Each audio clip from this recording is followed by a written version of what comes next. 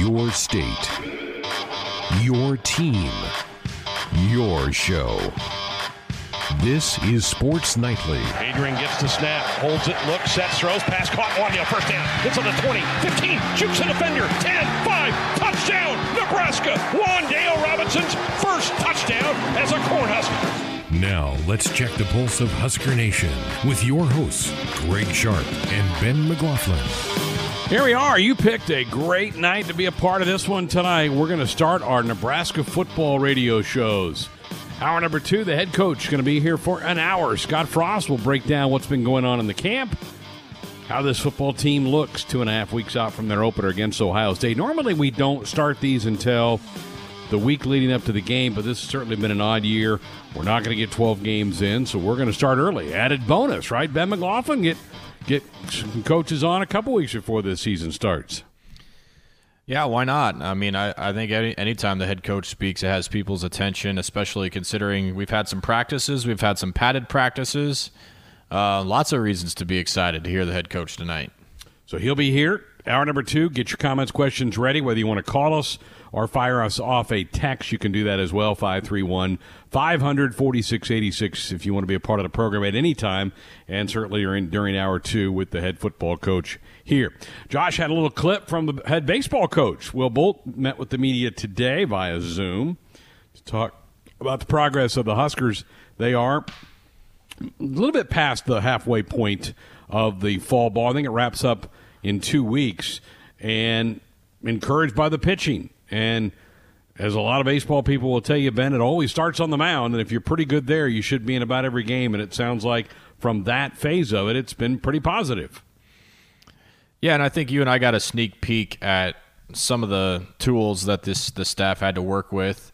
I think the biggest change is going to be with the staff just as the bodies start to roll in with what these new coaches are recruiting to.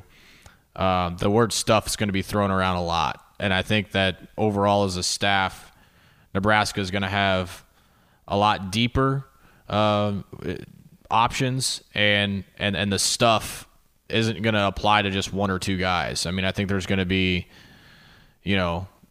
multiple players and multiple pitchers out there that have good enough stuff to get about anybody out, and that can bail you out in college. When your stuff is good, you've got good movement, and you can control more than one pitch. You can make some mistakes and get away with it. When your stuff isn't as good and you're living in the mid to upper 80s and you don't really have command of a second pitch, mistakes find barrels. And so I think that this staff has done a good job of identifying pitchers that not only throw the ball hard, but have good movement and have good control of their stuff. So that to me is what's exciting, and we got a sneak peek into that a couple of weeks ago. So we'll have a clip or two throughout our tickers over the next couple of hours about what the head coach said. He wasn't overly specific. He talked about breaking the team up each week a different way, working some guys at some different positions, trying to get competitive with them about whichever team prevails during a week. Certain bonuses go their way. I don't know what that means. They don't have to run laps or what that may mean, but just trying to do a lot of those different things. It was just really fun to hear from him earlier today as he gets the Huskers into fall ball, well into fall ball now. Well, here's what we have coming up on the program tonight. Ben yesterday caught up with Ty Robinson, the redshirt freshman defensive lineman from Arizona. We're going to hear that conversation coming up in a little bit. We'll also go check out what's going on in the major leagues with our insider Lane Grindle later this hour. Josh gave you the final from earlier today with the Braves beating the Marlins 2-0, so they take a 2-0 series. They're in the bottom of the ninth with the A's trying to stay alive, up 9-7 on the Astros. The Stros lead that series 2-0. At the top, are just getting underway, the Rays and the Yankees. That series even at a game apiece. Later tonight, the Padres and the Dodgers. L.A. won last night 5-1. Atlanta looks good. Their bullpen has been phenomenal. It was their third shutout already in the playoffs. They have pitched it so well and may be about ready to end the Cinderella run of the Marlins, who have been really the surprise of the league going back to July when this thing all began. Then they got hit with COVID, had to miss a bunch of games, but still fought their way into the playoffs, and then won a wild card round to get to this round. But the Braves, Ben, appear to be in control of that series. Yeah, they do.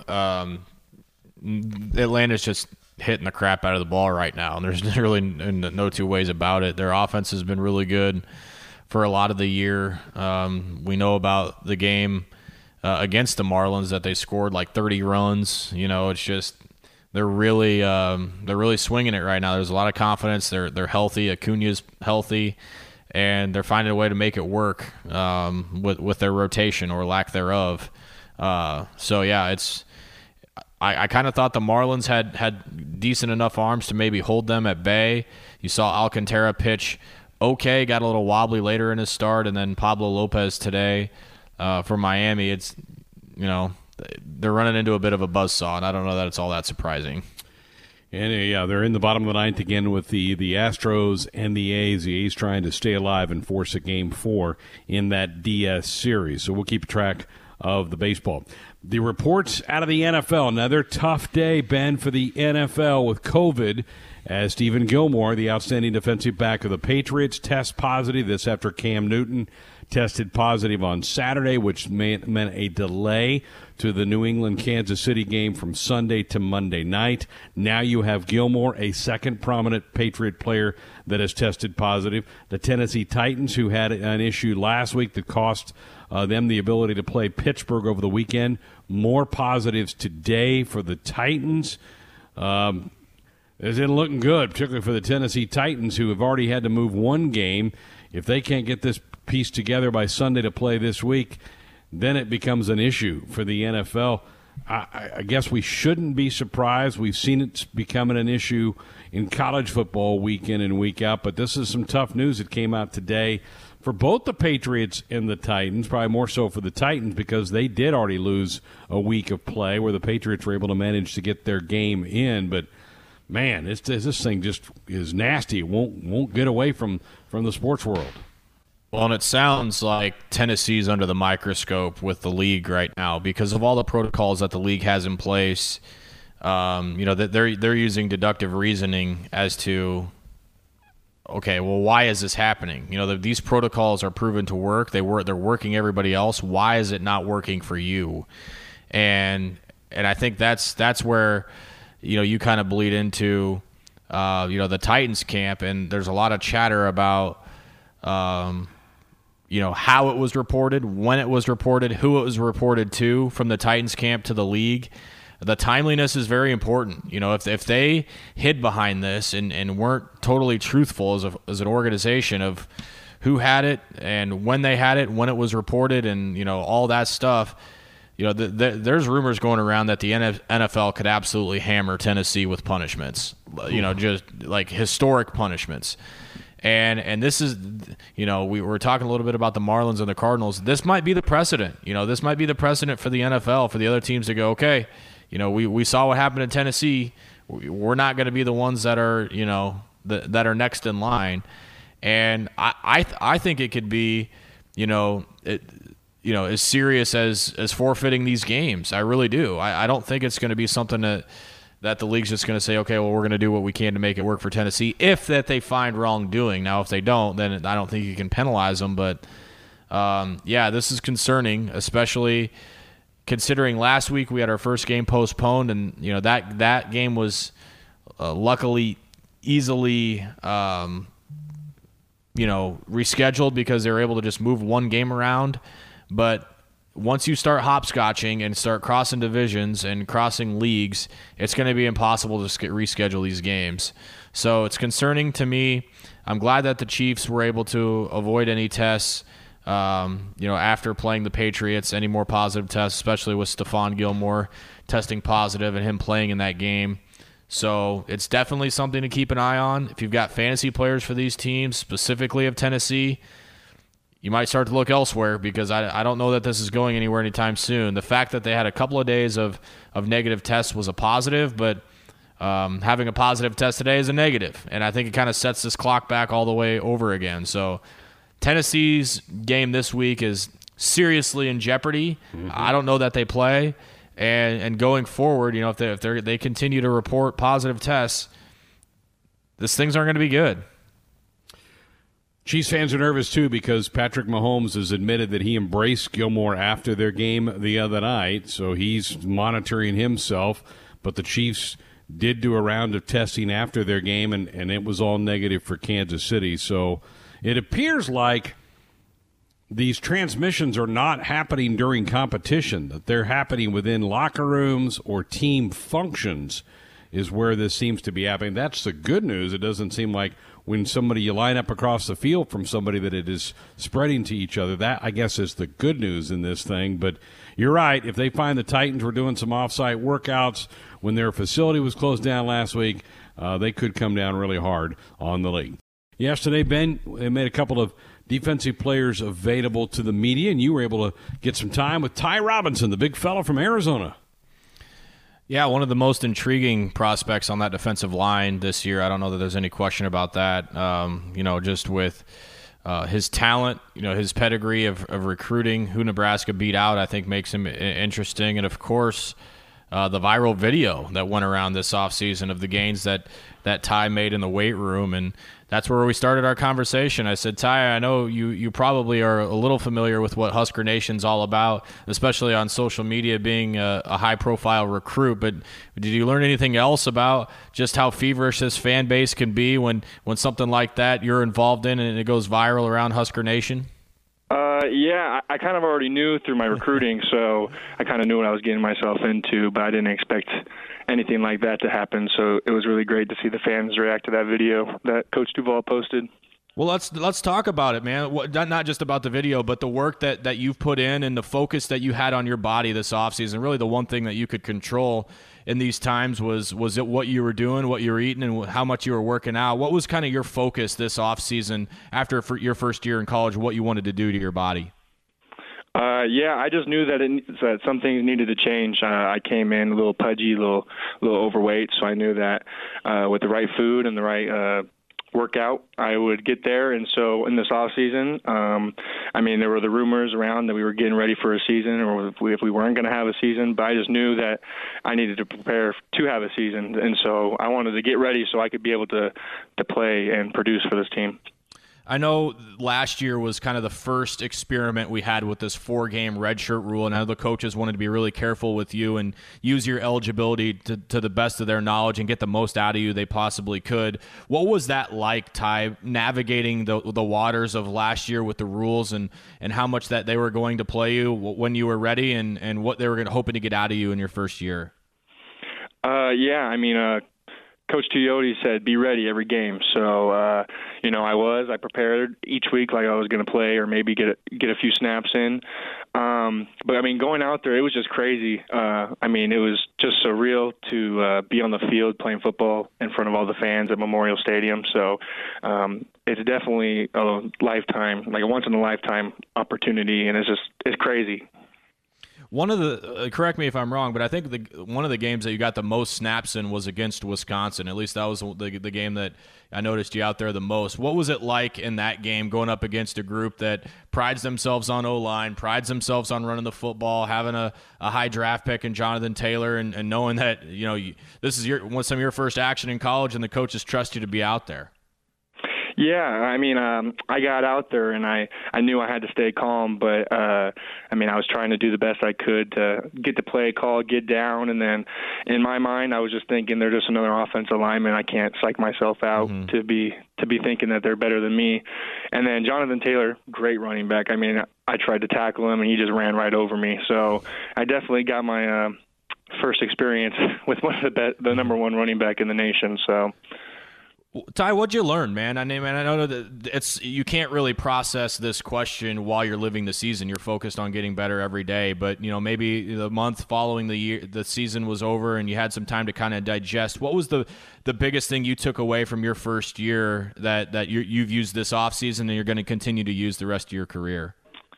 I learned that you needed more technique than just brute strength. I also knew that I needed a better football IQ. So from all the stuff going on, every day I meet with Ben Stilley and we watch film and a couple other guys just to get better football IQ. So when I do go out there, I can read the offense a lot better and be a lot faster with my decisions. Ty, I love asking players this question after their first year, but to a man, doesn't matter the position, there's always a moment when you realize I'm not in high school anymore. When you get to college, sometimes it's the first practice, sometimes it's the first week, sometimes it's before the practice, the first workout. When was that moment for you that you kind of look around and go, man, okay, this isn't what I'm used to, and this is going to be a whole different ball game now that I'm in college? Yeah, when it was actually last year when we were doing a drill called pods, one-on-one with the offensive lineman, just run blocking, and I went against the veteran Matt Farniak and I think Jaime also, and I realized that needed more than just my talent. So from there on, I knew I needed to put in the extra work, and that's, I think, when I realized. Also the workouts too. The workouts here are just crazy, insane. But yeah, so I think that's when I finally realized it's time to play some big boy ball. You came in at a really good time. It's great to be able to come to a place and play immediately, but in hindsight, you got to play when you're ready. You came into a really good situation last year with Darian Daniels, a fifth-year senior, a couple of NFL defensive tackles, and the Davis brothers. What did you learn from those guys who had been through everything there is to go through in a college career that you're kind of carrying with you right now? Yeah, so Darian actually kind of took me under his wing along with Damian, so he helped me understand and learn the game faster at the nose tackle position, just ways that you can cheat your alignment or make better decisions or reading even the offense. So he definitely gave me like a step up to the competition, I think, and kind of gave me an advantage for my first year. With taking me under his wing and teaching me all the stuff that he knew from playing. Ty Robinson, Husker defensive lineman, with us here on Sports Nightly. I'm Ben McLaughlin. Okay, Ty, give us an idea of what the room's like this year. You had some pretty big personalities. We all know how Darian acted on the football field. It's fun watching him, but his brother Damian's there. You've got a couple newcomers. Jordan Riley's there. What's this group like? Give us a sense of some of the personalities now in this room. Yeah, Damian's just like Darian. It's always fun to play with him. I mean, Ben and DeAndre, they're more of the serious guys. But then Jordan Riley, when he gets going, he gets pumped up. He lets everybody know what's going to happen and what he's going to do. And then I guess just everybody else, everybody's just picking each other up, cheering each other on, because we all just want to see each other succeed and because we all want to win some football games. So I really feel like the chemistry in that room is really tight and it's really good. Yeah, what's been Coach Tuiotti's message to you guys? I mean, we already talked about the 3 departures. There's a lot of opportunities for snaps, and I'm sure there's a lot of competition internally in practice for you guys competing for those spots and competing for snaps. But I'm sure it's healthy competition. But how are you guys making each other better, knowing what opportunities in front of every one of you? Yeah, I mean, just kind of like one of our mottos, just play for the man to your left and your right, for your brother. And when we go through film and we see somebody's kind of slacking, we hold each other to a higher standard and hold them accountable for their actions. So there's definitely a lot of tough love in it, but everybody, like I said, everybody just wants to see everybody succeed and do great this year because we want to win some football games. Ty, going back to your commitment, people around here were so pumped when you decided that you were going to be a Husker, and really before you had an idea of what you were getting into. People were really excited that you chose Nebraska. Now that you've had a year in the program, over a year with Coach Frost, and what the people of Nebraska are like, what do you think? What do you think of this place? What do you think of your decision and spending a good part of your life here? Yeah. I do know that I have no regret signing here. I know this was the best option, and after staying here for a year, I can definitely say with 100% confidence that I am happy here. And just the opportunities that have been given to me and the people that I've met and the connections I've made, it's been truly great and tremendous. So, I'm happy to be here. That being said, everybody in the country dealing with a tough time with everything that we've been gone through the last 6 months. who did you kind of lean on, with your relationship, still being a younger player that, you bonded with, you were able to communicate with, that kind of helped you through, you were able to vent to when you're having bad days? I mean, is there any, maybe it's your position group, maybe it's your coach, who have you kind of leaned on, in these tough times and these uncertain times the last few months?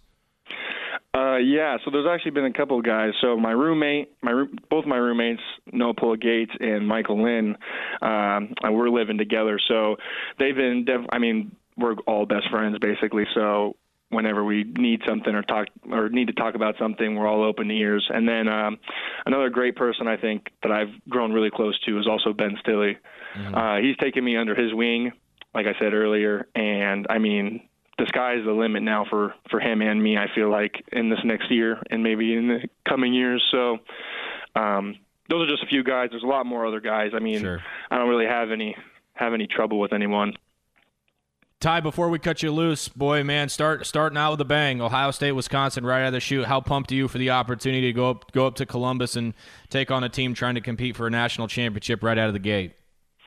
I'm excited, but I also understand what that means. So I'm just going to prepare like it's for any other game, as with my teammates, and we're just going to do to the best of our ability. And I think it's going to be a great football game. Can't wait for it, man. Glad it's here. Glad you got the pads on. Glad you can get out and hit somebody.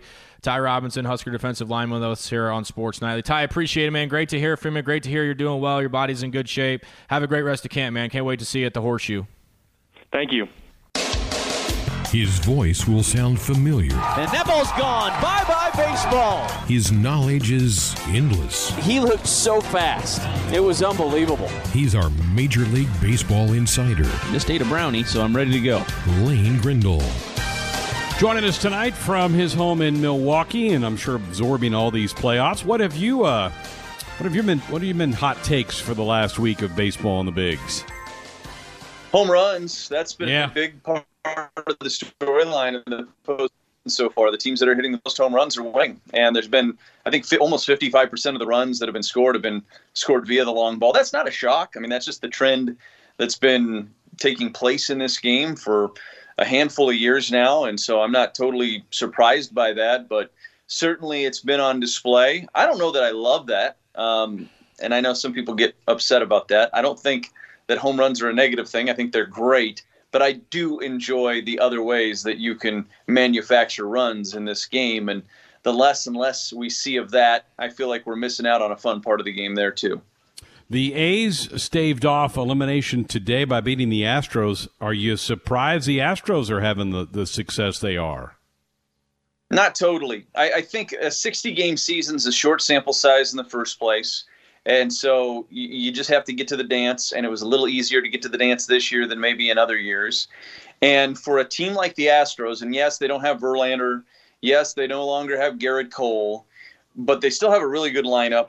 And that second life for a team like the Astros, I felt like was really dangerous for the other teams in the American League. So I'm not totally surprised that they're still, and they still are, even though they lost today. Liam Hendricks had to throw 3 innings for the A's to hold them off and win that game. The Astros are absolutely still in the driver's seat in that divisional series, and so they would make their 4th straight ALCS if they end up winning this one. I'm not surprised by it, and I think it's going to be a really interesting American League Championship Series, whether it's the Rays or it's the Yankees that end up facing what I think will be the Astros. Let's go to the National League. The Braves are up 2-0 now on the Marlins, who've just been a marvelous story, but it looks like it's about to come to an end. The Braves starting pitching isn't a lot to get excited about, but, man, their bullpen has been nails so far. What do you make of the Braves in the playoffs? Well, their bullpen's been really good. They have some great bats. When Marcell Ozuna gets hot, he is as good a hitter as there is in baseball. Now, he's a streaky hitter, so he'll go through some stretches where he's not as good. But when he gets going, he is as good as there is in the game. And Acuna has obviously gotten off to a good start in this series, and I love him. I think he's a generational talent. We keep talking about Juan Soto, as rightfully we should be. Fernando Tatis, as rightfully we should be. These are guys that I think are all guys that if they continue on their trajectory, they're Hall of Famers someday. And it's really early to say that about these guys, but they're that kind of talent. Whether or not they hit the ceiling at that, or they fulfill all of their potential over the course of their careers, that remains to be seen. But these are those kind of players. And so I love this Braves team. I actually Ian Anderson's been unbelievable for the Braves so far. It's a great story. So I like the Braves starting pitching maybe a little bit more than some. Will hold up over the course of the entire postseason. We'll see. But I like it. The Marlins are a great story. There's a lot of former Brewers on that team, so I found myself for that group. But they're outmatched, and I think we all knew that eventually that was going to happen, and I think we're seeing it now. Yeah, Lane Grindle's with us, our Major League Baseball insiders. Tampa has taken a 1-0 lead on the Yankees. Bottom of the second, that's Game 3 of that series. The Dodgers, Lane, had the best 60-game run. I think they might be the betting favorite to win this thing. Your thoughts about the way L.A. has looked, and you got a close-up look because the Brewers played them a couple of games last week. What do you make of the way the Dodgers are set up to get into October here? I don't think they have very many faults. I think they're a really complete baseball team. Adding Mookie Betts was almost unfair for this team. They have really good talent 1 through 9 and a really good bench, and they have the ability to platoon at some spots if they want to. They have a handful of bats that underachieved in the regular season, and yet they still beat everybody. And I think those bats have a chance to get going now that they're in the postseason. They have really good starting pitching. Kershaw looks like his old self. He looks about 8 years younger right now when he's on the mound. He carved up the Brewers in the wild card round. Obviously, Walker Buehler, if he can get that blister situation under control, he's an elite arm. And Dustin May might be the best of all of them. And that's crazy. I mean, I'm not saying he's the best career-wise of all of them, but just in terms of who do you not want to face right now, Dustin May might be that guy. So they're really good. I think about the only chance for them to really have any major issues is if Kenley Jansen just kind of crumbles at the end of a game or two. But I don't see it happening. I think the Dodgers and Padres, as fun as that series has the potential to be, because the Padres are a really fun team, I don't think it's quite yet the Padres' time. And I think the Dodgers end up going to the World Series, and it's going to be a handful for whoever comes out of the American League. Padres are going to throw a guy you're familiar with tonight. Zach Davies is going to get the ball for them. What? Give us a scout on the Padres starter for tonight's game. It starts a little after 8. Zach Davies is going to go. Zach's a great guy. I'm really happy for Zach that he's had the success he's had in San Diego this year. I got a chance to know him really well when he was with the Brewers, and he's a command guy. He's not going to overwhelm you with velocity. He's going to throw anywhere from 89 to maybe 91 at tops. He's going to throw a little baby cutter at times, but he's got a great changeup, and he throws it about as much as anybody in the game throws their changeup. And he's a competitor. And so I'm happy for Zach. He didn't have a great start in the wild card round against the Cardinals. I'm sure he's chomping at the bit to get out there and really do a nice number against the Dodgers. And he has pitched really well against Los Angeles over the course of his career. So we'll see if that trend continues. All right, this is the first time since baseball came back that they've gone to the bubble for this round of the playoffs. Have you heard any complaints from anybody as they've moved to L.A. and San Diego and Arlington and Houston? No, I haven't heard any. I think that the way they bubbled the teams in the regular season at the end. So these guys were kind of stuck in hotels towards the end of the year anyway. And it was a different situation where they didn't have the whole hotel. So they couldn't really get out and move around. So they basically had to be in their room. They could go down and get like a box for breakfast and bring it back up. But they couldn't really leave the room very much at all once they got into the bubble at the end of the regular season and through the wild card round. Now that they are in a situation where they're in the NLDS, ALDS, they have the entire hotel to themselves, essentially. The MLB, I think, as I understand it, they've rented out the entire hotels. So they can move around the hotel a little bit more. They have a little bit more freedom. So I think there'd be less complaining now than there was earlier. And remember, the families had the opportunity to quarantine and join the teams in the bubble in these rounds also. So, I'm sorry, I don't think the families are able to join until the ALCS, or the NLCS, but they have the chance to quarantine and be there eventually too. So I haven't heard a lot of complaining. These guys are kind of used to it now. This is the way they had to live their lives over the course of the season, and now it's about competing and getting out there and trying to win a championship for all of them. Yeah, and the end is near. I mean, they can see the light at the end of the tunnel where they're going to make their way through this here in about 3 weeks. All right, we appreciate it. You just laying low? You getting some fishing in, or is it too late to fish? No, we're getting some fishing in. We have not done much since the season ended, but we're having great weather this week, and the plan is to get out tomorrow, probably a good chunk Friday, and do some serious fishing, and then there's some plans in the works for next weekend too. So cold weather's coming, but it's not here yet, so we're going to try to squeeze in as much fishing as we can before it all hits. Good. Have fun. Appreciate it. Thank you. Tonight, it's the Nebraska Football Show, right here on the Husker Sports Network. Adrian gets the snap, puts it in the belly of Wandale around the left side. He's got a first down, 35-30. Wandale 25-20, 15-10-5. He is in. Touchdown, Nebraska. A weekly look inside the Cornhusker football program. Lejean in at quarterback for Maryland. Looking at 3rd and 9 now at the 30-yard line. Lejean gets the snap. Gets hit, dropped. Oh, what a sack. Big-time hit by JoJo Doman back at the 21-yard line. Doman's second sack of the year. With the head coach, Scott Frost. 2 wideouts to the left. Mills in the backfield with Martinez. Adrian gets the snap, gives it off to Mills. Mills spins away. He's to the 40, 45, 50, 45, 40, 35, 30. Tightrope to the sideline, steps out of bounds inside the 30-yard line. Dedrick Mills has been a man today here in Lincoln. Proudly brought to you by Channel. Channel Seedsman place products to perform across Nebraska. Get expert advice that yields results at channel.com. Now here's the host of the Nebraska Football Show, the voice of the Huskers, Greg Sharp. Thank you. Welcome to our first show of the 2020 season. A couple of weeks out from the Huskers opening the season at the Horseshoe against the Ohio State Buckeyes. If you want to be a part of the program, 531-500-4686. You can fire us off a phone call or a text on our U.S. Cellular text line. Proud to be the official wireless sponsor of the Huskers, U.S. Cellular, connecting Husker Nation. Well, Coach, let's just how's practice been in the last week with the pads on for the guys?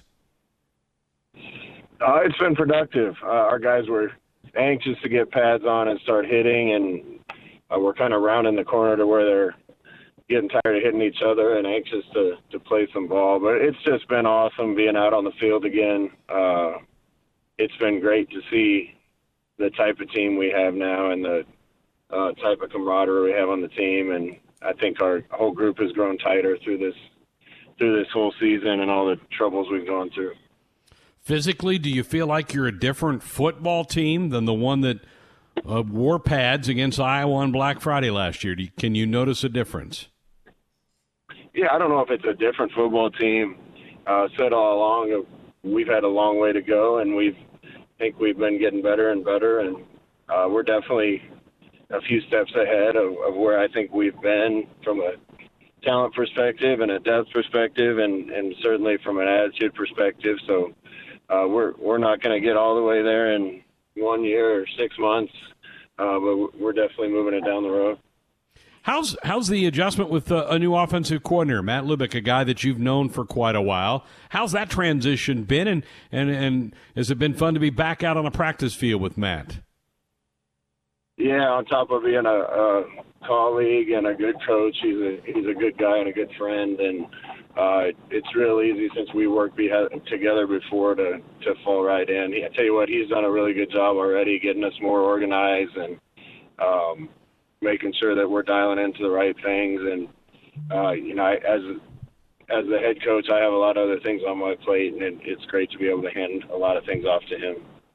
And that room needed some work. You needed an influx of talent at the wide receiver spot. Do you think you've taken a step forward with that room, and can we see more? Do you think you'll see more production out of that group this fall? Well, we need more production there in the run game and the pass game. I think we have the right guys now. A lot of the guys that have been here have taken pretty big leaps forward, I think, and then we have a lot of young talent and new talent. And it's going to be a matter of getting those guys up to speed. There's still some work to be done there, and you always want a veteran team with experience, and we're still going to be pretty young at that position from an experience standpoint, but the talent's definitely a lot better than it has been. How's the play of your quarterbacks been in the week into this fall camp? Yeah, I've been really happy with that.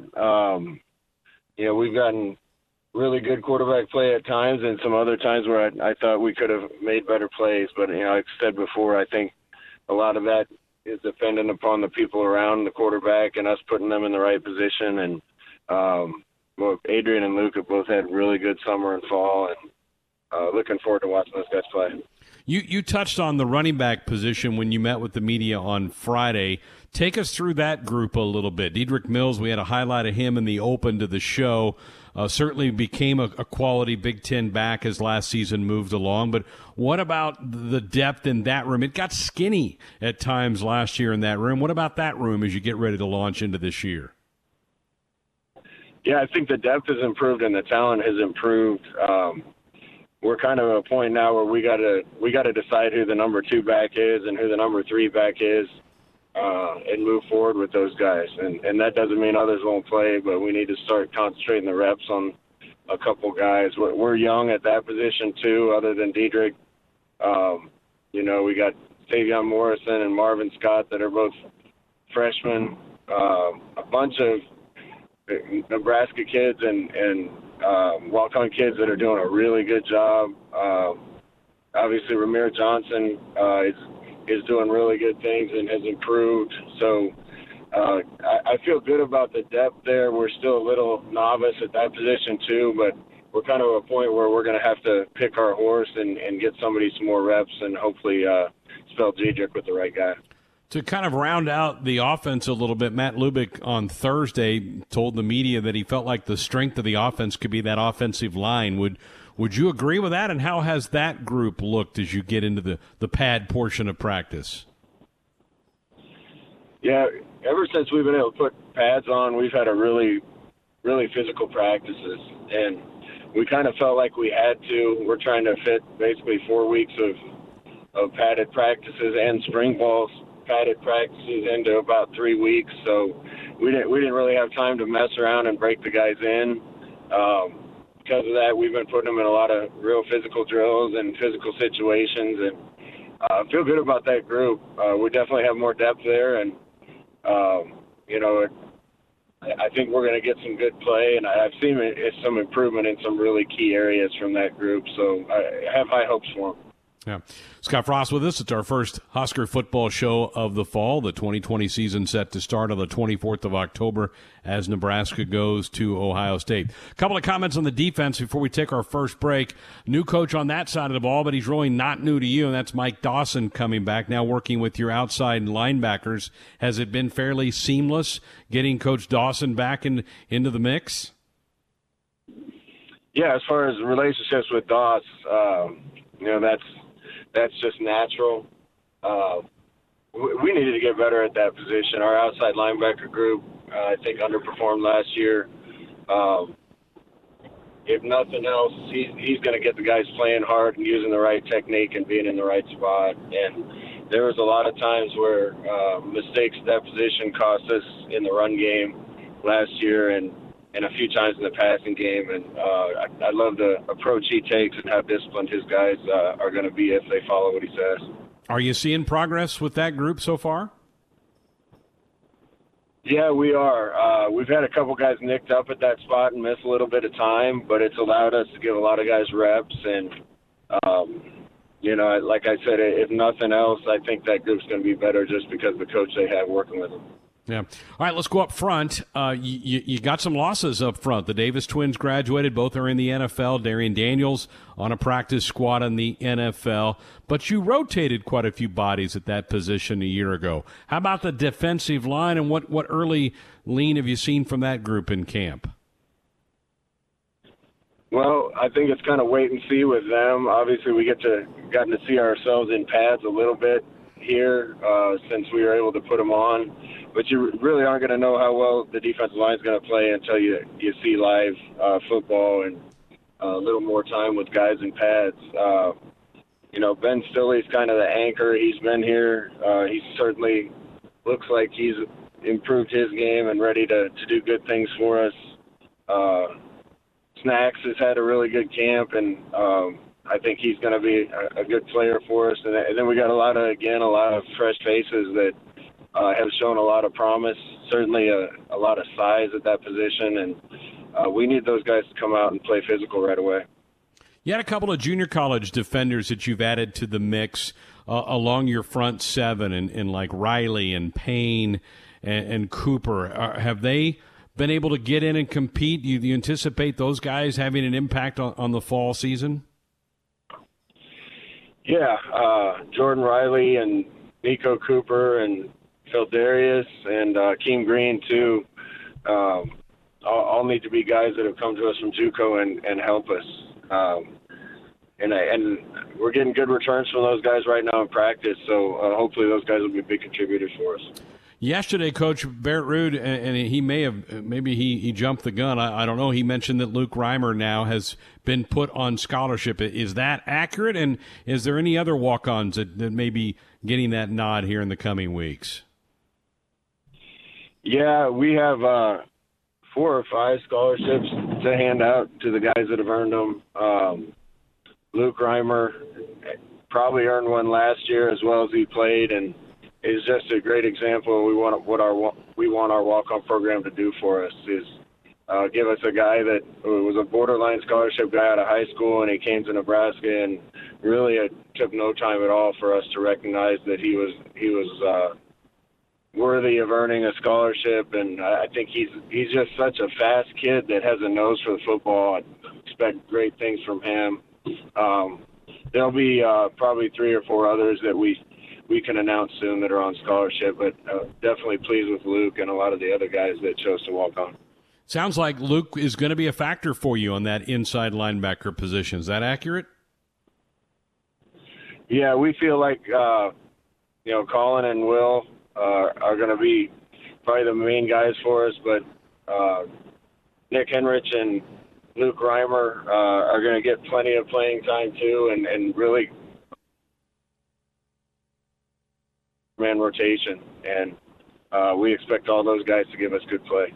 Yeah. All right, the secondary, as we kind of round through this team through the first week of fall camp, you've got some experienced names back there. You get a guy back like Deontay Williams, who missed most of last year getting hurt in week 1. What's the early grade card on that secondary as you get into camp here? Yeah, first of all, it's great to have Deontay back. That was a big loss for us last year. Not only is he a good player, but he's been one of the best leaders on our defense. He and DiCaprio have done an unbelievable job setting the standard and holding everybody up to it. And they do a great job leading for us. So it's great to have him back. Obviously, Cam Taylor-Britt has played a lot for us and is ready to do good things for us. Markel Dismuke. And then we just got a gang of young, talented guys that are fighting for playing time and trying to work their way up. And we're excited about a lot of those guys. I feel really good about the secondary. We got to do a better job getting pass rush and do some other things to help them. But those guys have done really well in camp. All right, Coach is with us, 531-500-4686. Let's take a call before we go to our first break. Let's go to Norfolk and Brian. Hello, Brian. You're up with the head coach. Hey, guys. Yeah, Coach, I was just wanting to talk to you about Omar Manning. How's he looking in fall camp? And tell me, how the rest of the wide receivers are doing. I kind of missed that part. Yeah, I feel like we have a lot of depth at receiver, definitely a lot of new faces that are adding a ton to the talent there. It's going to be a challenge to get those guys up to speed to help us as fast as they can.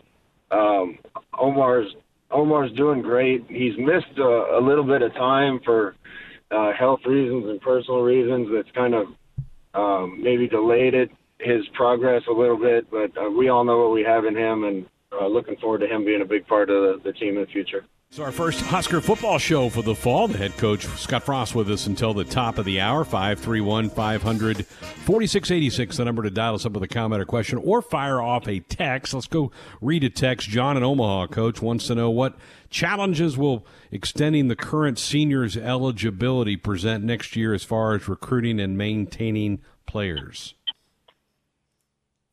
Well, we'll see. I think there's still a lot of unknowns about how that's all going to be managed and how that's going to work. Our senior class is a great group of guys. Until we know any different, I'm going to extend the opportunity for any one of them that wants to come back and play another year to be back. And I'm sure we'll learn the rules on how that affects the total number of scholarships and everything down the road. But the guys that we got right now, we'll keep as long as we can. All right, let's go to the phones. Let's head up to Minnesota. Tim, you're up next with the head coach. Good evening. Yeah. By the way, the rest of what I wanted to say last night, I just put in a text. But what I wanted to ask the coach is just keeping in mind those guys that he had played with, the great ones such as Wistrom and Peter. We've talked a lot, or we've heard a lot about the size, the improvement in size, maybe some athleticism, but the size of our defensive line. Just remembering the difference that the speed of like Wistrom, Peter, and others had in Nebraska finally getting championships for Osborne. How would you describe? How are they doing when it comes to just the speed and quickness of pass rush on our defensive line now? Okay. Well, you're 100% right. This is certainly a physical league in the Big Ten, and there's a lot of really big human beings in the Big Ten. So you need big enough guys that you don't get pushed around and you can win the physical battles. That being said, there's nothing that beats speed on a football field. So you want fast guys, but big fast guys beat little fast guys. And I think we continue to make progress in all those areas, getting more athletic, getting bigger, and it's a process getting every position to look like it's supposed to look. But I feel good about the progress we've made on both those fronts. Back to our text line, Greg, you asked him about the junior college guys on the defense, but you didn't mention Va Clements. Can you ask Coach about how he's doing? Yeah, Tiva's doing well, learning the linebacker spot for us. Expect him to be a contributor and definitely play some special teams for us. Hopefully get on the field on the defensive side. So as many guys as we can get that can run and hit, we're in better shape. You mentioned Keem Green. He came last year. You were able to save a red shirt with him. He got in a couple of games for you. Where do you want to go eventually with junior college recruiting? Is it just something to fill for some needs each year, or will it vary from year to year as you move this thing through? It'll vary. We don't want to major in that. I imagine we'll try not to take too many guys from the JUCO ranks, but if it's the right one or if we have position need, we will. And we're certainly glad we have the ones that we have, and hopefully they play well for us. Last week you had the tough news came out that Braxton Clark has been hurt and lost for the year. What a tough blow. That young guy, it was kind of his time with Lamar graduating and moving on. How's Braxton doing, and who's that open up the door for some opportunities for some playing time now? Well, I think Cam Taylor's probably going to be a corner for us full time, and DiCaprio on the other side. Braxton was in the mix, competing with those guys and others. We got a lot of young guys that have played well, and we're kind of like running back. We're trying to see who's going to step up and be the next guys up. But there's 4 or 5 guys at that position that have shown us the ability to be able to play at this level. So excited about the young depth at that spot. You have moved a couple of guys around position-wise. Payne has moved from a defensive line to an outside linebacker. Javen Wright was moved up to an outside linebacker. What have you experimented much, or because of the reduced practice time before your first game, are you limited in what you can kind of try out with some guys right now? We've had limited practice time, but we kind of haven't. We've had a lot of practices, just not many with pads on, a lot of walkthroughs. Even though we missed spring, we've got to know our guys pretty well, and we're just trying to do the best we can to shuffle them. In Javen Wright's case, he's a big athletic kid, and we felt like he could give us help in a bunch of different positions. But with him gaining a little bit of weight, feel like he could be even more valuable for us down. The opposite of that, Phil Darius lost a little bit of weight being sick and came back to us, and we decided to move him to the outside backer. So we're just trying to take all those pieces and get them in the right spots. All right, I didn't ask you about a couple of positions. I'm going to go back through my list here. Tight ends. What about the tight end position? You've had some of these guys, Stoll, Allen Raftall, for a couple of years now. How about that position, and what growth are you seeing there, and how big a part can they be of the offense this fall? Yeah, they need to be a bigger part for us. Of all the position groups on the team, that one is performing maybe as well or better than any of them. Really pleased with Coach Becton's guys and the job he's done. Jack Stoll coming back. Austin Allen just continues to improve and does really good things. And then Travis Vokalek and Kurt Raftall at that spot. I think we got some talent and some depth, and we need to do a good job as coaches using those guys. And how about the kicking game? That certainly was a spot that was not a positive in a lot of cases for Nebraska last year. You've brought in a handful of kickers. What's the update? What's that look like in the first week of fall camp? Well, it's going to be better. We're going to make it better. And like the group, we have a lot better now. Will Pristup and Daniel Cerny are battling to be the punter. Quite a few guys that are battling to be the kickoff, probably led by Colton Crawford. But I've definitely seen improvement from what we saw last year. A lot of hidden yards lost, weren't there, Coach, last year with, maybe a punt that didn't get as far down the field or not been able to get kickoffs out of the end zone. Do you go back and chart hidden yards that you gave away or didn't collect in that phase of the game? Sure. And the stats are really telling. We've had terrible average starting position on both sides of the ball. And, Coach Osborne, every game before we played, said the same three things. He said the more physical team is going to win, the team that wins the turnover battle is going to win, and the team that plays better on special teams is going to win. And that's a phase of the game that having more athletes will help with, but we definitely need better execution and better play to give ourselves a chance. You brought in a guy to kind of help analyze that position for you. Has that paid off? Has that been beneficial in the first 7-8 months he's been on campus with you? Yeah, it has. Having somebody off the field that can devote his time to that, I hope pays off when we get into games here. It's tough to coach a position and put enough time into special teams that you would need to have that unit be elite. So hopefully this will give us someone with his eyes completely on the special teams and devoted to that, and hopefully that pays off. Our first Husker football show of the fall. The head coach, Scott Frost, with us until the top of the hour. 531-500-4686, the number to call, or you can fire off a text at that same number. Let's go back to the text line. Coach, can you talk about how you feel about your 2021 recruiting class, and are there certain positions you're still looking to add to that class? I feel good about it, especially considering the circumstances. Said this before, but our best chance of selling recruits and getting them is bringing them to Lincoln, letting them see it, letting them experience game day. It's been a challenge for us to recruit a whole class without allowing any of those guys to come on official or unofficial visits to Lincoln. We're probably as far away from the average recruit that we bring in as anybody in the country, and certainly hasn't helped us that the pandemic hit and the recruiting rules are what they are. But feel great about the guys we got. I think we're building another really good class. Probably still looking for a couple more D linemen. And after that, probably just best available, maybe another DB, linebacker. So we're gonna keep working on the guys that we're talking to and try to finish it out the right way. You've had to be creative in this time when you can't bring prospective student athletes on campus. Who handles some of that? You've got some pretty good people who put together some really catchy videos and that type of thing on social media that I would think would be pretty attractive to the young man you're recruiting. Who helps you with all that?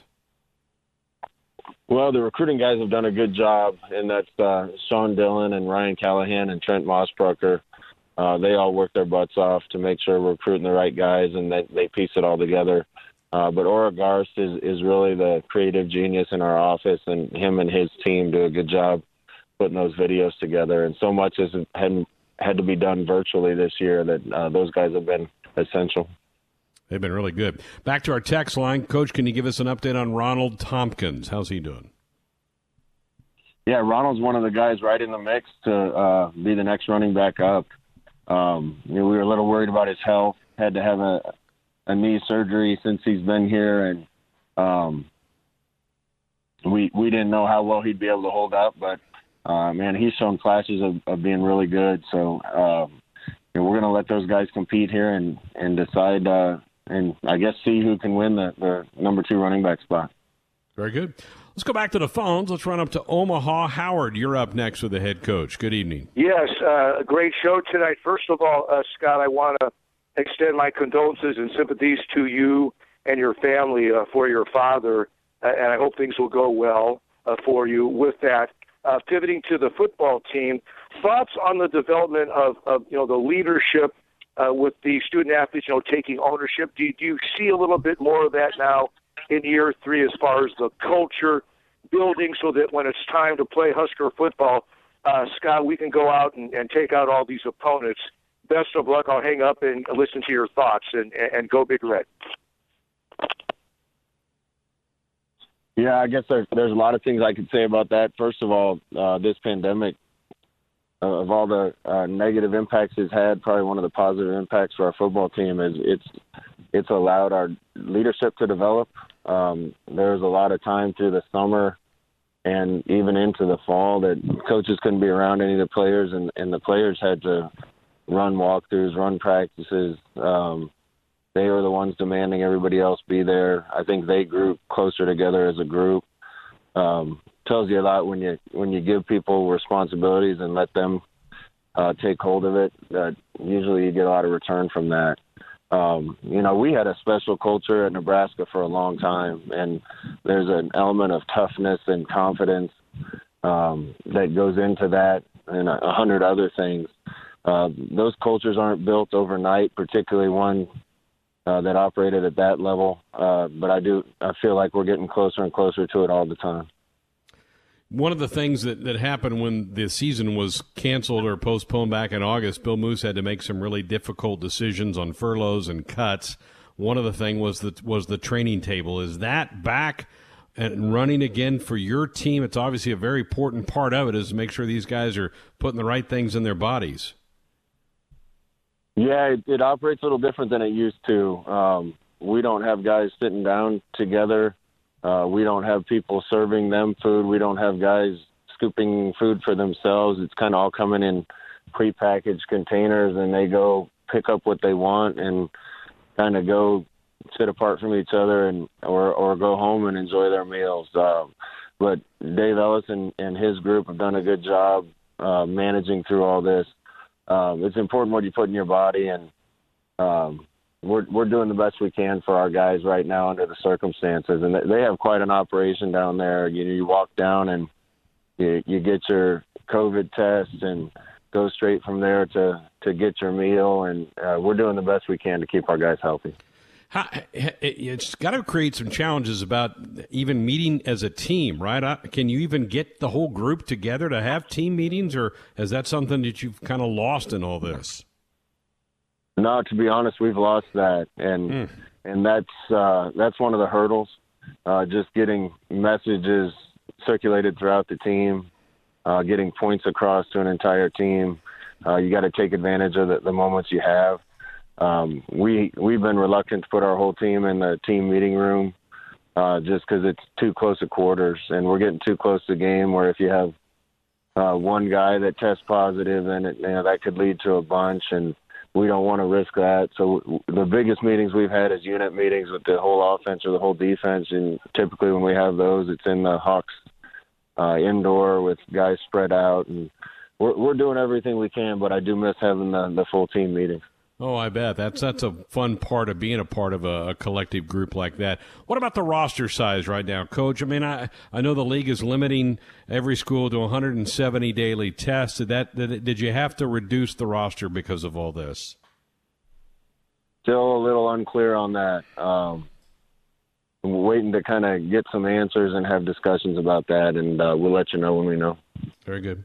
The athletic department announced a Sea of Red, a chance for folks to buy cutouts and do that type of thing to be active in game day. Going to be strange, Coach, here in a few weeks when you come out onto Memorial Stadium and Tom Osborne Field and not have fans in the stands. How do you try to generate excitement with your football team when they're not going to have those great Husker fans out there cheering them on?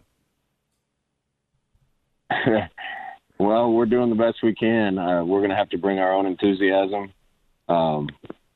Certainly not crazy about the decision to not have fans. I know that wasn't a local decision.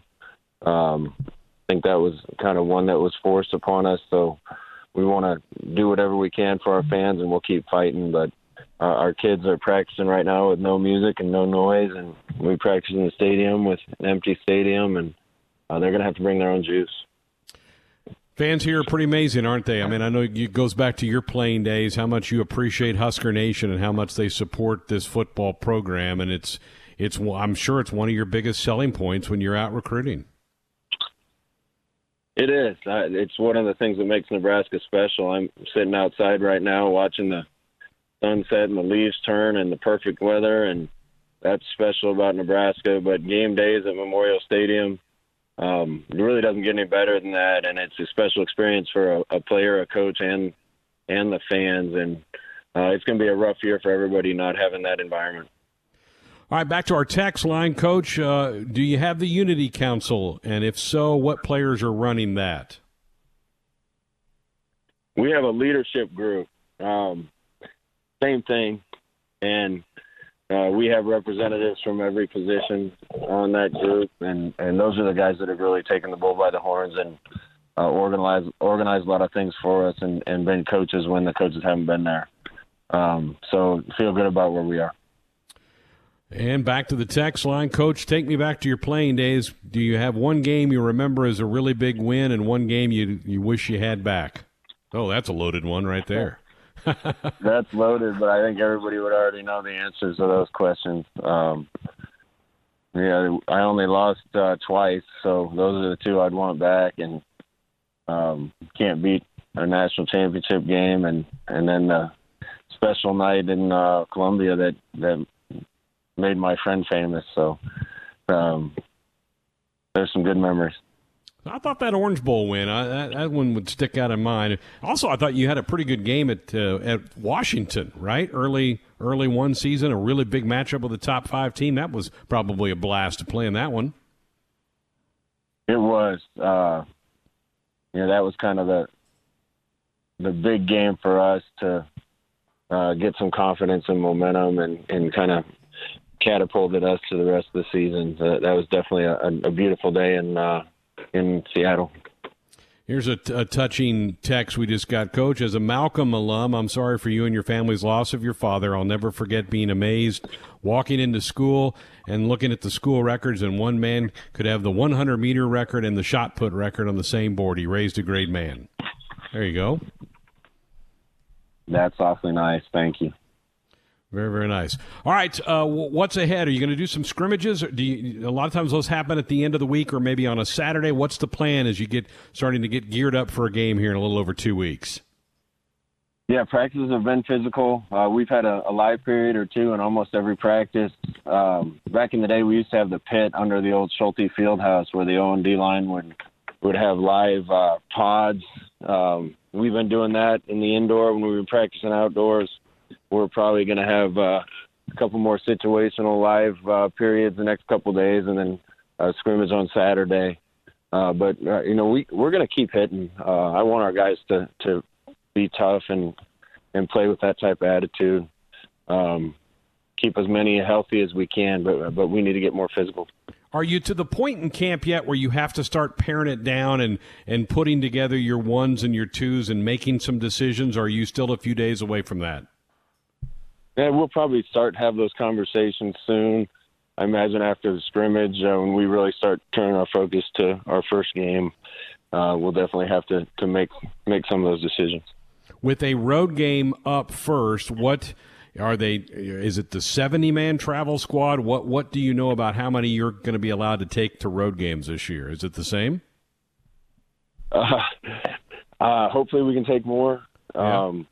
Maybe that decision's been made, and I've been focused on football, but not sure. I think our kids would walk somewhere to play right now if they got a chance to play. We certainly have a big challenge in the first game, but want to take as many as we can and play as well as we can. How about your tempo? Coach Lubick last week talked about trying to get things to go a little quicker. We've talked to a couple of your players on defense earlier in this week, and they talked about a noticeable difference in the offense's tempo, that it is faster. Do you feel like you can play faster now with this offense? I think we can, yeah. We've kind of simplified some things so that it can go faster, and I've been impressed with it. There's been some times when it hasn't been up to our standard, and the more familiar our guys get with schemes on both sides, the easier it is to execute at a fast pace. So the experience and being in year 3 definitely helps. And with quarterbacks, who certainly understand your system quite a bit. When obviously a 3-year starter in Adrian should know about everything you could throw at him.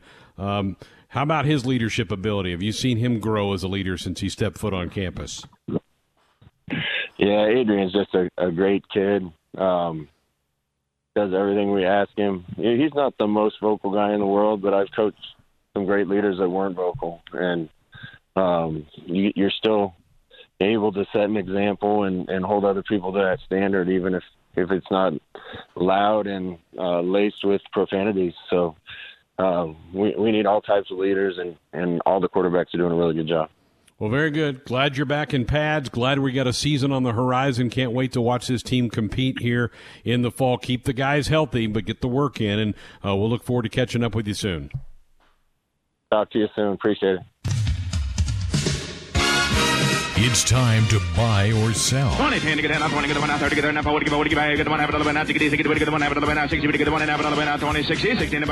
Sell is brought to you by Famous Dave's, your perfect catering choice for business lunches, meetings, weddings, parties, and more. Treat your guests to authentic smoked daily barbecue, made from scratch sides, and award-winning desserts. Famous Dave's, we do catering right. Now here's the hosts of Buy or Sell, Brett Whitty and Josh Hilkeman.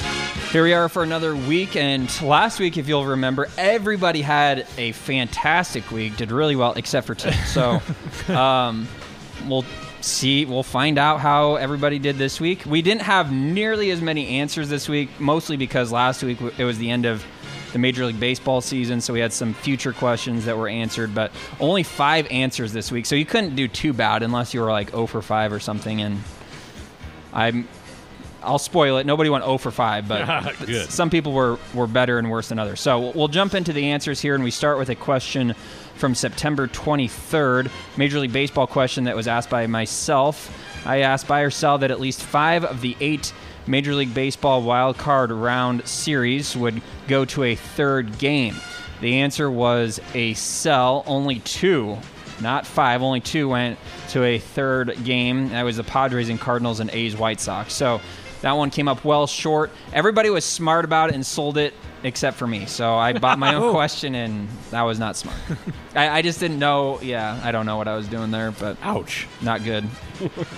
All right, next up, another college football question asked by Josh Buy or Sell that at least 2 of the 5 favorite teams in the Big 12 would lose this past weekend. That ended up being a bye. Texas lost to TCU, Baylor lost to West Virginia, and Oklahoma lost to Iowa State. And Greg, you bought that, got it right, and Josh and Tim were also buyers and got it right. So we split that one down the middle. 3-3. That's what you know. You got a good question. Yes. If it goes 3-3. Yep, I felt good about that. Not one of those bin questions. Right. It's not just if you're split. If we all 6 could be on the same page, but if we all 6 get it wrong, that's true. That is true. That's accurate. All right, another college football question, this time asked by Greg. Buy or sell that in this past Saturday's Georgia-Auburn game, there would be more than 45 combined points scored. The answer was a sell. Only 33 points scored, 27-6. Georgia won that one, and it was the majority that got it right. The only 2 that got it wrong with a bye were myself and Ben. So everybody else sold it and was correct. I expected Bo Nix to get in the end zone once. Auburn stalled so many times inside the Georgia 20. Yep, they just sure did. All right, next answer coming from the NBA. I asked this question, buy or sell, that the Miami Heat would shoot at least 2% better than the Lakers from three-point range in the first 4 games of the NBA Finals. That ended up being a sell. The Lakers shot 35.5%, while the Heat only shot 35.2%, so the Heat didn't even shoot better. Ben and Austin were both sellers. They both got that correct. I needed Tyler Hero and Duncan Robinson to show up in those first 3 games. They didn't. Yep. And Contavious Caldwell-Pope not to show up for the Lakers. Right. Or Markieff Morris. Yeah, what the heck is this? They were not good in the first few series. Morris was better, but KCP was awful in those first few series. Yeah. And we have just one more answer. It came on a question from Tim, a French Open question. Buy or sell that Dominic Thiem would make it to the final of the French Open, and that was a sell. He lost in the quarterfinals to Diego Schwartzman in 5 sets yesterday. And it was another one where the person who asked the question was the only one to get it wrong. Tim bought it and was incorrect. The rest of us got it right with a sell. He's done that like multiple times just on tennis questions. By the way, I'll call myself out here. I got in the sports ticker earlier tonight, I said that Thiem made it through to the semifinals. I was wrong, but we at least got the answer right to the buy-sell question, which is what really matters. He did lose before the semifinals. I'm starting to feel sorry for Tim. I really am. Well, oh, my God. No. Not yet. I'm not there yet. Maybe. Yeah. Wow. No, not yet. We'll see how, maybe if he just takes an absolute beating tomorrow and face off and then continues his terrible slide and buy-sell, then maybe you can start to feel sorry for him, but not yet. You feel bad for him until he starts talking. That's true. Like, that's true. Ben is salivating for face-off questions for Tim tomorrow. I cannot wait. Okay, I actually talked to Tim earlier today, and he said he's a little bit nervous, which is like, okay, Tim, maybe you should have thought about that before you started running your mouth. Yeah. Anyway, I'm gonna. Here's my strategy tomorrow. Which 5 college football teams are the last to win a national championship? Tim will go, buzz. Sorry. Oh, man. All right, totals for this week. Only 5 answers, as we said. Greg, you had a great week. 4 of 5. Solid. Ben, 3 of 5. So above 500. Myself, 2 of 5. Not very good. Brett and Tim both went 3 of 5. Austin, a great week at 4 of 5. Good. So overall, Greg, Ben still tied for first place, 39 of 61, well over 60%. So great seasons for you guys so far. Austin is in second place, 35 of 61, so only 4 back. Where's Tim? Tim is 12 back. He's got a ways to Tim's make a up. caboose. Yep, he is. 44.3%. Yep. Oh, my goodness. Not great. Oh, especially in a season where everybody's doing so well, to be that far back, not good. Brett is in 5th place. He's 8 back, so he's still 4 points ahead of Tim. And Brett isn't having a great season, but better than Tim for sure. Just plainly average, but Tim is just, oh my goodness. Yep. Oh, man. All right, this week's questions. So here we go. I'm going to lead us off, and since you ended with a French Open, I'll begin with a French Open question. Buy or sell that Rafael Nadal wins his 13th French Open this year? I go first. I can't believe I'm doing this, but I'm selling. Oh, whoa. I already started typing in buy. Interesting. I'll buy it. I'm all on board. You think Joker's going to win then? I do.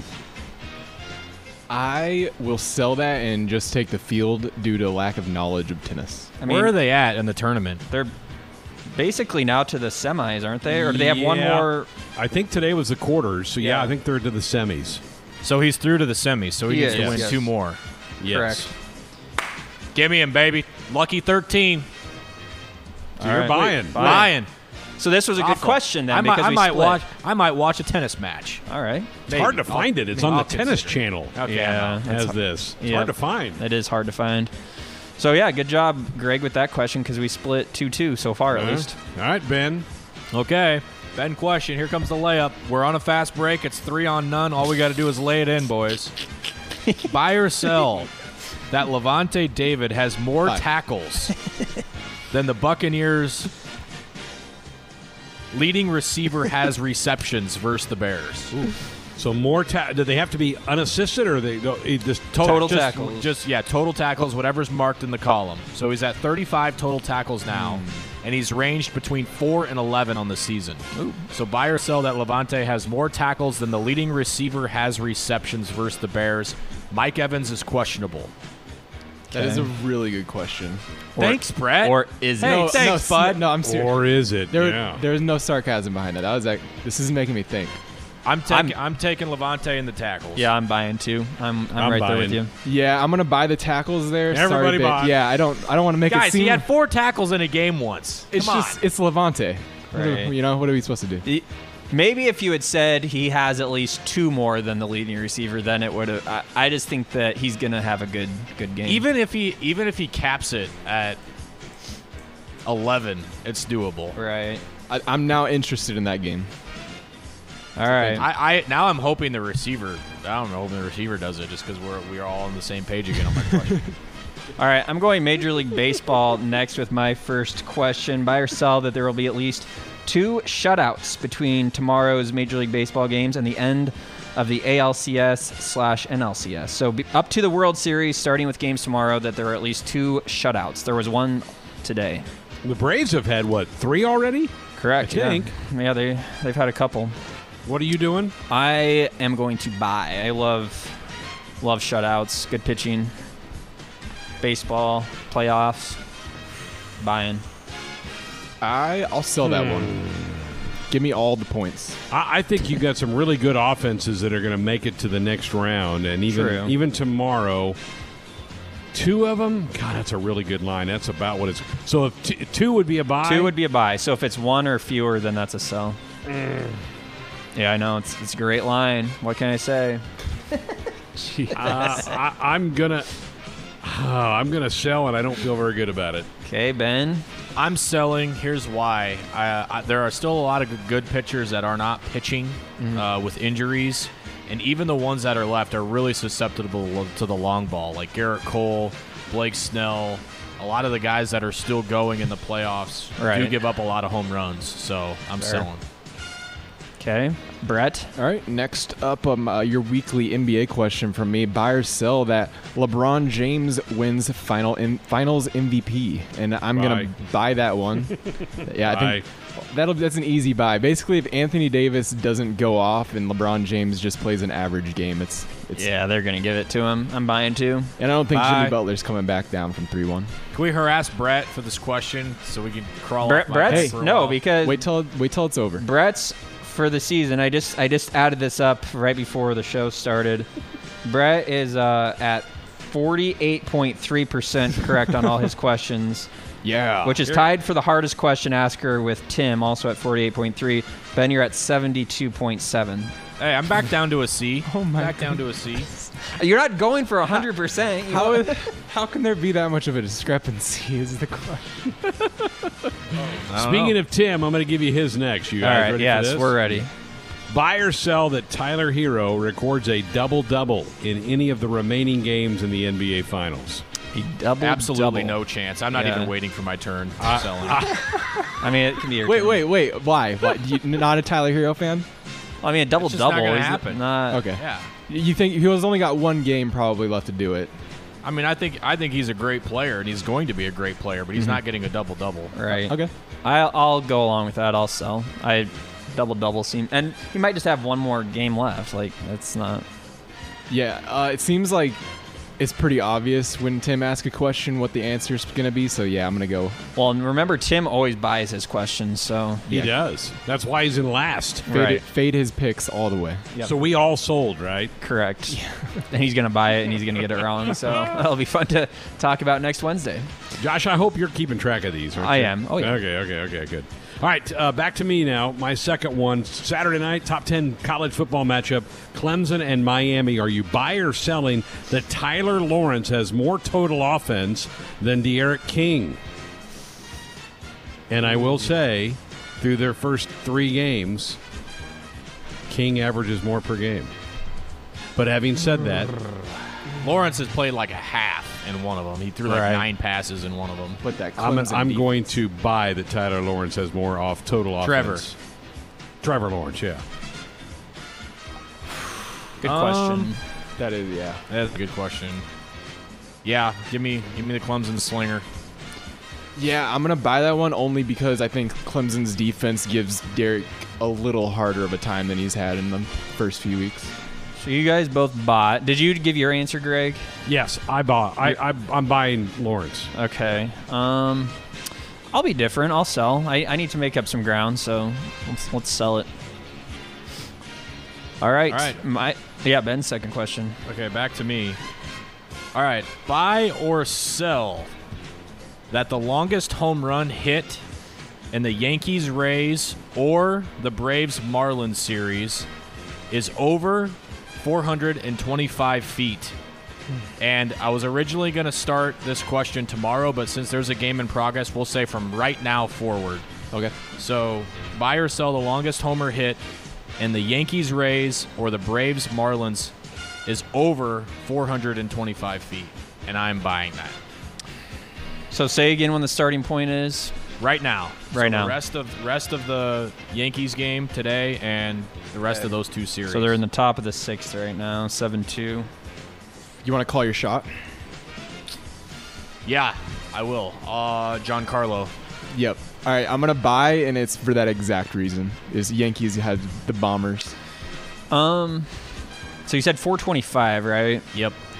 That's a bomb. I feel it is a bomb, and I feel like they've been kind of shorting guys. Like Giancarlo hit one that seemed like it should have been at least 490, and it was measured at like 440 something, and I was shocked by that one. So. We will go by the ESPN box scores because that's the easiest one to look up. Yeah.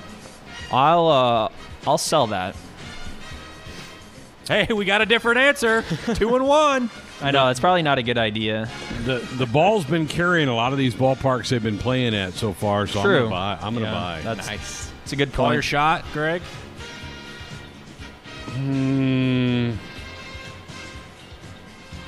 Nah, I don't really have anybody in mind. Give me a Marcell Osuna. Okay. It's not a bad guess. No. Thought you were going to go with Gio Urshela. All right, now it is actually my turn. My second question. For this one, I'm going to go with the NFL. Buy or sell that Russell Wilson throws for at least 350 yards against the Vikings on Sunday. And? I will buy. Got to buy my questions like Tim, you know? Yeah, you really don't want to follow that lead. Yeah, that's true. That's true. Brett? I'll sell it just to be different. 350 is a bunch. Vikings have a little momentum now. They've won a game. He's averaging about 330 a game. I'm going to sell. I think that's a little high. Okay. I'm selling too. Vikings were actually decent. I know. Who was it they played last week? I don't know. Another 0-3 team. There's now 0-4. Falcons? No. I don't remember. I can't remember either. But whoever it wasn't very good in the first half. I can't remember who it is off the top of my head. But then started getting going in the fourth quarter. God, it's just killing me. I can't think of who it is. Doesn't matter. You're selling? I'm selling. He doesn't get to 350. Okay. All right. Brett. All right, next question, college football question. Buy or sell that North Dakota State quarterback Trey Lance is a top 10 draft pick in the 2021 NFL draft. Top 10? Top 10. So if he's picked 10, that's a buy. Deshaun Watson, by the way. That's who I was thinking of. Deshaun Watson is going to go top 10? No. He played the Vikings last week. There you go. Got it. He ended up with 300, but he had like 70 yards at halftime. Anyway, sorry. Brett, are you buying or selling this one? I'm going to buy it just because, quarterback is so highly valued these days. I think he'll climb even from where he is right now. Where's he at right now? I've seen anywhere from 5 to 22. Ooh, yeah, that's a big range. That's he played one game this season. Yeah. Mm-hmm. He didn't play 2 years ago, so they've got like 15 games of tape on this guy. Right. I think he's going to be the third or fourth guy quarterback in this draft, so I don't think he goes in the top 10. I would sell. Selling, all right. Ooh. Man. I know this one's tough. I was going to start with 12. Would you have bought it if it was 12? Maybe. Yeah. Oh, man. I'll buy it, though. I agree with Brett's logic that it's, quarterbacks always jump up, and I think that he will too. Climb the draft board. Unless somebody trades up, I'm going through. The Jets will not draft him. The Texans won't draft him. The Giants won't draft him. The Falcons won't draft him. Jacksonville could. Dallas won't. That's why this Denver is such a good won't. question. We don't know the draft. Chargers What won't. what a great question. Great. I'm selling. Good job, guys. He's not going to be top 10. All right. Unless somebody trades up, which is always a possibility. All right, I've got one more, right? I've got Austin. Yeah. Austin. Don't forget about Austin. You guys ready for this? Uh-oh. Yep. Buy or sell that Jeremiah Searles' Sports Nightly Fantasy Football League team wins at least as many games as Josh Banderas' team loses. They're so bad. Okay.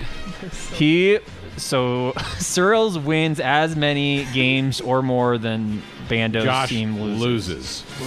Bando's 4-0, Searles is 0-4. You know what? Oh, man. I'm going to sell that. I don't think he's going to win another game. Just kidding. I don't know about that, but Bando is just so good. He's going to maybe lose one or two, but I don't think that Searles has been just putrid so far. Yeah, I think I'm going to sell that one. Just Searles' team is so bad. It's so bad. I shouldn't say that too fast because I think I'm matched up against Searles this week, so I'll probably end up eating my words. His team is like if you went and got all your players from the waiver wire the week after the draft. Right. Which isn't what happened. I'm going to sell. I don't think he wins hardly any games. I got to find... I'm pulling up his team right now. Bando's getting a ton of praise, as he should, but his team is not invincible. No, it's not at all. It's like Mick's team, Josh's team, like even Austin's Here's team. the thing they about go toe-to-toe. Right. Here's the thing about our league. There's Bando at the very top who's good, and then Searles at the very bottom who's not very good, and then everybody else in the middle is right in the middle at 2-2. Yep. But I would say that Bando's team is not as good as Searles' team is bad. I'll say that. So, yes, I think that Bando could probably start racking up some losses, but I don't really see it. That team is not good, boys. So you're selling too, Ben, or are you buying? I'm just trying to think. If he loses, even if he loses, like, so if it's going, let me think through this quick. If it's going to be a bye, I need Bando's team to win a bunch, right? And I need Searles to win. A little bit more than right. You need both. You're cheering for both of them to win. Actually, is what you're doing. God. All right, I'll be different. I'll sell it. I think it could happen. We all sold it. I'll buy it. All right. I think it could happen. I want to know what Austin's going to do with this. I know. He obviously has, or maybe he thinks it's a great question and doesn't know what to do with it. I don't know. All right. There you go. There you go, boys. All right. Well done. Some good stuff. Hopefully Tim has a better week, right? No. Say we're really hoping for that? Oh, you guys are cruel. Tonight, we take a look around the Big Ten Conference. Brought to you by Sinclair Oil Gasoline and Oil Products. Fill up your life and your vehicle with DinoCare, Sinclair's top-tier gasoline. Fields looks, throws, middle of the field, toward the end zone, touchdown, Olave! 27-yard, 20, 10, touchdown! Touchdown, Illinois! He dodges a guy at the 1 and jumps into the end zone. Touchdown! Touchdown! Touchdown, Iowa! Stanley to Amir Smith-Marshall. 20, Cone to the 10, Cone to the 5, Cone, touchdown, Wisconsin! Tonight. Clifford back, blitz coming. Steps up, throws. He's got Dotson 45, 50. Dotson swings it far side 40. He's going to get a block downfield from George 25, 20, 15, 10, 5. Touchdown, Penn State. 72 yards to Jahan Dotson, and what a job by the offensive line. The Penn State Nittany Lions. And here to tell us all about Penn State, Cory Giger from Nittany Sports Now joining us. And Cory, man, watching some college football these last couple of weeks, I got to believe Penn State feels like they've got a type of team that can put themselves in that college football playoffs. What have your early impressions of the season been so far? Yeah, Greg, I think you're absolutely right. I mean, these teams in the Big Ten that are not playing yet really kind of, I think, benefit by watching these other teams make the same kinds of mistakes early on, early season mistakes. I think it's been a real choppy and sloppy start to the college football season when you've got to play conference games right away and good opponents right away.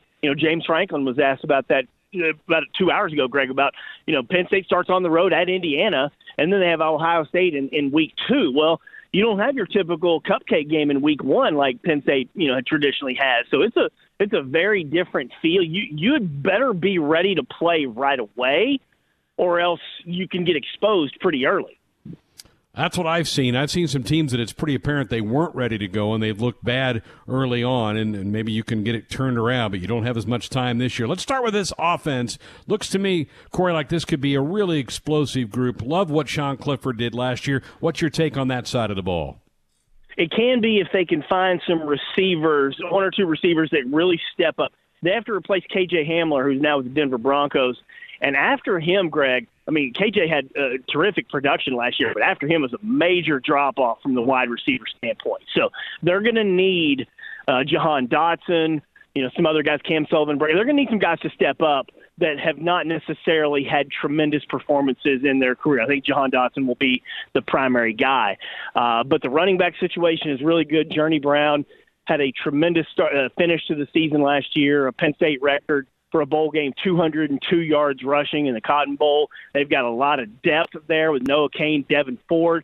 The offensive line, which is, quite frankly, the biggest question mark for Penn State every single year, is not this year. They should be pretty good up front. Maybe not necessarily great, but they should be good. They've got experience and depth. So if Sean Clifford can find receivers, wideouts, that'll be a big thing, because he's still got Pat Freiermuth, who might be the best tight end in the entire country, as always, that insurance option. So if the wide receivers live up to their billing, and you got a new offensive coordinator, that is key. Kirk Shiraka comes over from Minnesota, where they ran a very, very efficient offense. And if he brings these very detail-oriented, Sean Clifford said he'll get on guys' rear ends, if they're making mistakes. So there's a lot of hope and potential for that offense. We're visiting with Cory Giger with Nittany Sports Now, talking about Penn State as we go around the Big Ten. Let's go to defense. Micah Parsons is going to opt out. Can't blame him at all with the way this thing has fallen out. What about that side of the ball, and how big will his loss be for the Lions on defense? Well, Micah Parsons is sensational. He's a top 5 NFL pick. So he's going to be – they don't have another Micah Parsons. They've got some good linebackers, Jesse Luketa, Brandon Smith. They've got some guys, and they've got good players up front. Jason Owe is a projected first-round draft pick at defensive end. They'll be good in the front 7. Micah Parsons maybe would have made them great in the front 7. But for forever, for everybody's lifetime, Penn State has always been good defensively, and they have a tremendous defensive coordinator in Brent Pry. They don't have another Micah Parsons, but they'll be good.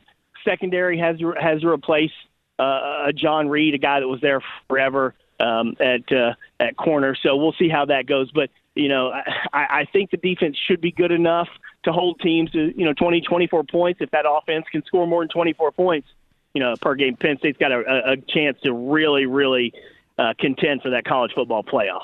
You alluded to it earlier that with this third rendition of a Big Ten football schedule that we have, the Buckeyes game is week 2. That's going to be the game that decides the East. It could decide who gets to the college football playoff. Man, that puts an awful lot of pressure to be ready to roll by Halloween weekend, doesn't it? Well, it's unfortunate for Penn State for this reason.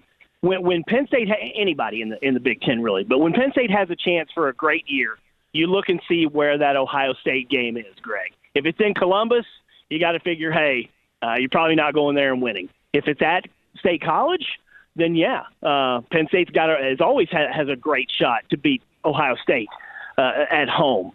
But this year they've got them at home and no fans, no whiteout, no incredible atmosphere like we've seen here in 2005.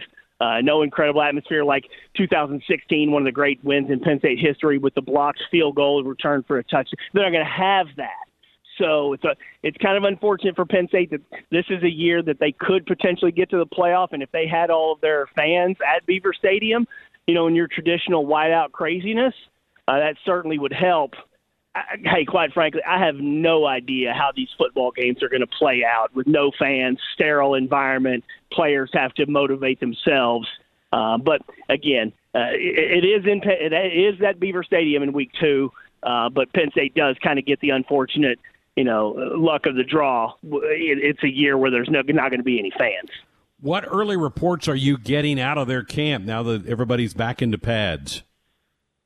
You know what? It's quiet so far. They had a 4-star freshman wide receiver leave the team today for personal reasons, but no injuries as of note. I'm sure they're working through to try to find their rhythm on offense because, again, you bring in a new offensive coordinator in Kirk Shiraka from Minnesota. You don't have the spring to work with him. You don't have the summer to work with him. They're doing installs on Zoom calls, and that can be difficult. So they're working to get ready for the season. But I want to quote you something that offensive lineman Mike Miranda said the other day. He was asked a good question of, hey, are you guys going to have time to get all this in play and hit the ground running? And he said, it doesn't matter if we have time or not. We got to be ready to play. Yeah. And that's really the mindset that these football teams have. There's no excuses. No, hey, we didn't have time. None of this stuff. When it's time to play, you better damn well be ready to be playing. Well put. Cory, great stuff as always. We'll look forward to checking in with you a few times during the fall. Awesome, Greg. Having a good night, bud.